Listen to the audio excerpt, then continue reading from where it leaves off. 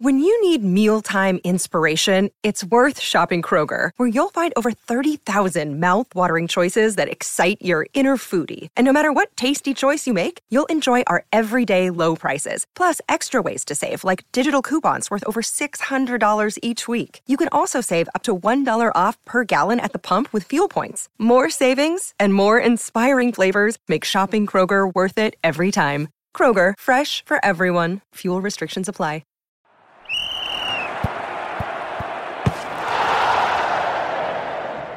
Hello everyone, I'm Oscar and you're watching Scouting for Goals. In this episode I will discuss my favorite non-template picks in each outfield position, and we'll be looking at a combination of both underlying stats from the Fantasy Football Scouts members area as well as other observations that I have made. I have made a short list of the players that I find the most interesting to jump on who aren't highly owned, and let's try to figure out if there's just one or two of these players that stand out a bit more. We're gonna look at defenders first. I'll first score them on a scale of 1 to 5 based on my subjective view on them, and after that we will score them based on the underlying stats and see if they support my view in any way. Here is the list I made, and we're gonna briefly discuss each player. Cancelo, he's the same price as Diaz, and he seems quite nailed considering some comments by Pep, and he's been unlucky not to score an attacking return yet. However, the thing with Cancelo is that his fixtures are also quite bad, so I'll give him a rating of 3. Digne, his fixtures are good, but a part of me feels like you might as well get another Everton defender who is cheaper because attacking wise he hasn't impressed enough, I would say.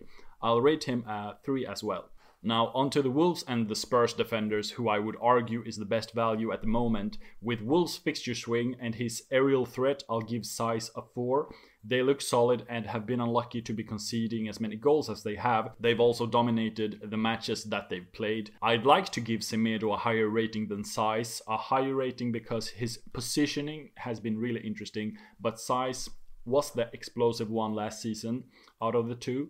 So I'll give Semedo the same rating for now, and let's see if the underlying stats can be a tiebreaker. For the Spurs defenders, we have Reguilon and Dyer. They seem a bit underpriced as long as they start. While Dyer is the dull pick who gets the job done, and I think one could say that he has been the FPL asset that people thought they were getting when they bought Ben White from the start. I'll give them both a score of 3.5 because I'm not sure if Dyer's nailed or not, and they've also been super lucky to not concede yet. Cresswell is a top performer who has ticked along just like he did all of last year. With Kurt Zouma coming into the team as well, there will be one more player to cross to on set pieces, but bear in mind that Cresswell seems to be sharing set piece duty with Bowen. I'll give Cresswell a rating of 4. Next up we have Rudiger. His fixtures are tough, but denying Liverpool a goal with 10 men is a testament to that they'll be doing well in the hard games as well. I'll give him a rating of 4. It would take more in terms of offensive ability to get a higher score than that.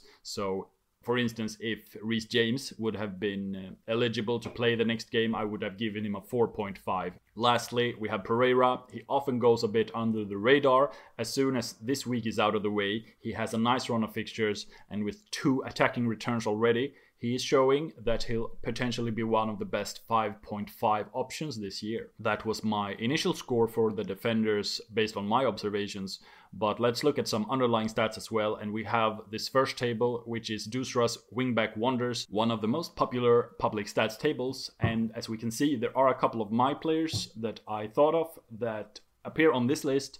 The requirements to appear is that you had 2 starts at minimum and 3 chances created and a minimum of 4 crosses, and also a minimum of 72% pass completion. Cancelo and Semedo and Reguilon and also Cresswell, roughly half of the players I mentioned appear on this list, and for instance Digne seems to be doing better offensively than I had thought myself.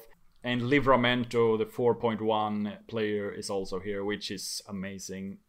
I just don't trust their defense, but still, he's going to be a quite template pick if he's not already. Dusra's dodgy defense is another table, and it shows where teams are weak, and we can see on the big chances conceded column which ones are performing well, and Wolves and Everton are standing out to me here, especially considering Wolves has had a couple of quite tricky fixtures so far.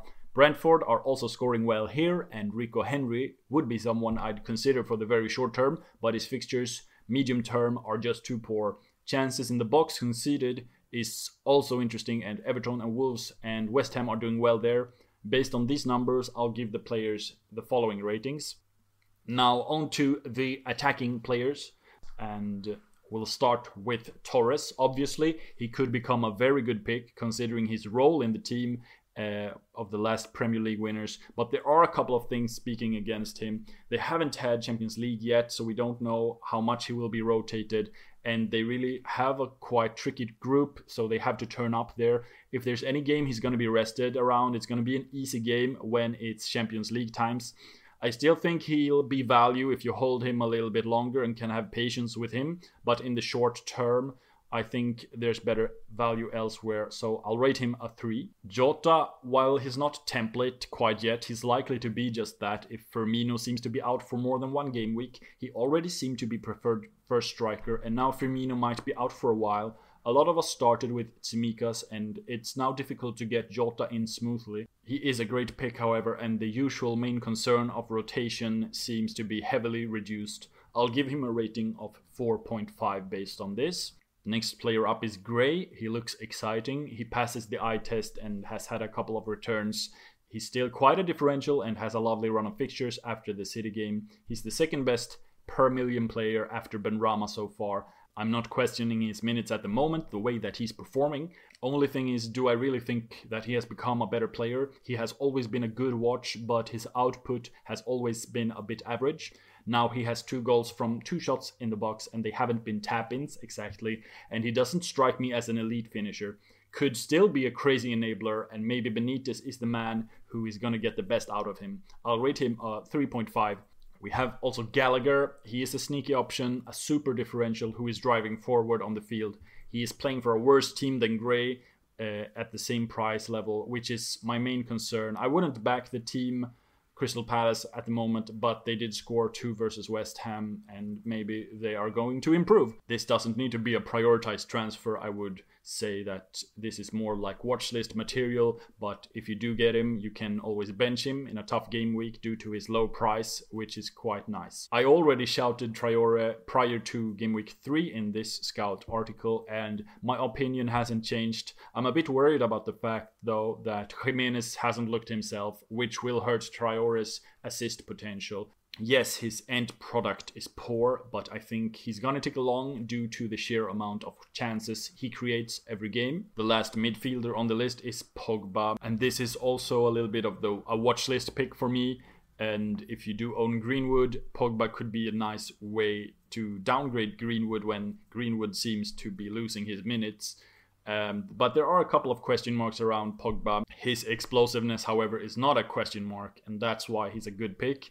He was fantastic on the left wing. If he continues to deliver like he did in the Euros and at the start of this season, then he's still going to be good value. I'll give him a rating of 3 for now, and Jota seems to be the guy in that price bracket to own at the moment.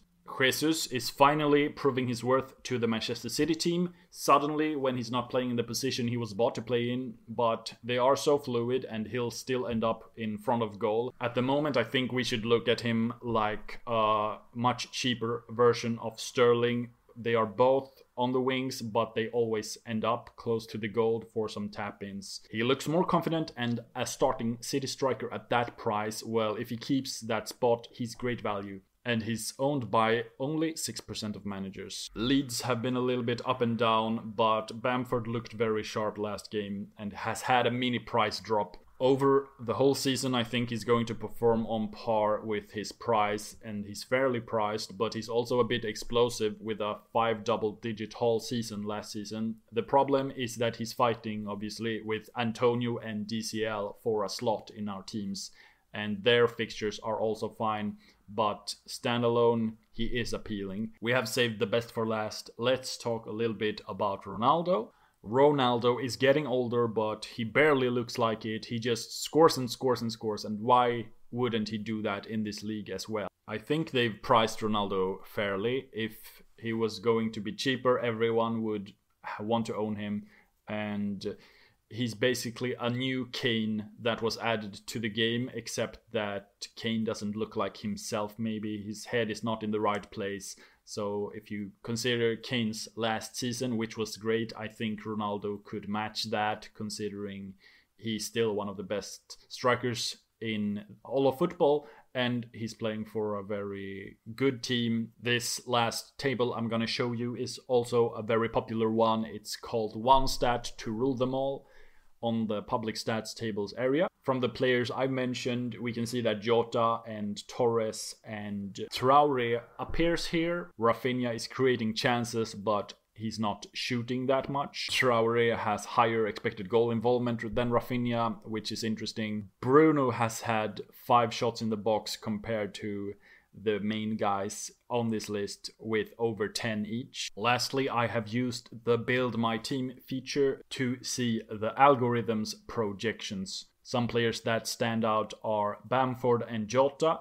Gray is very highly rated by the algo, considering he's very cheap. It also seems to be rating Pereira quite highly, considering his first fixture is terrible. After that, he should be a really great option, as I thought as well. Semedo is the 3rd highest projected scoring defender here, which suggests he'll be very good value. For a little higher price, Digne and Rudiger should be considered if you want to spend that extra money, but I don't think it's worth it considering the results of this algo.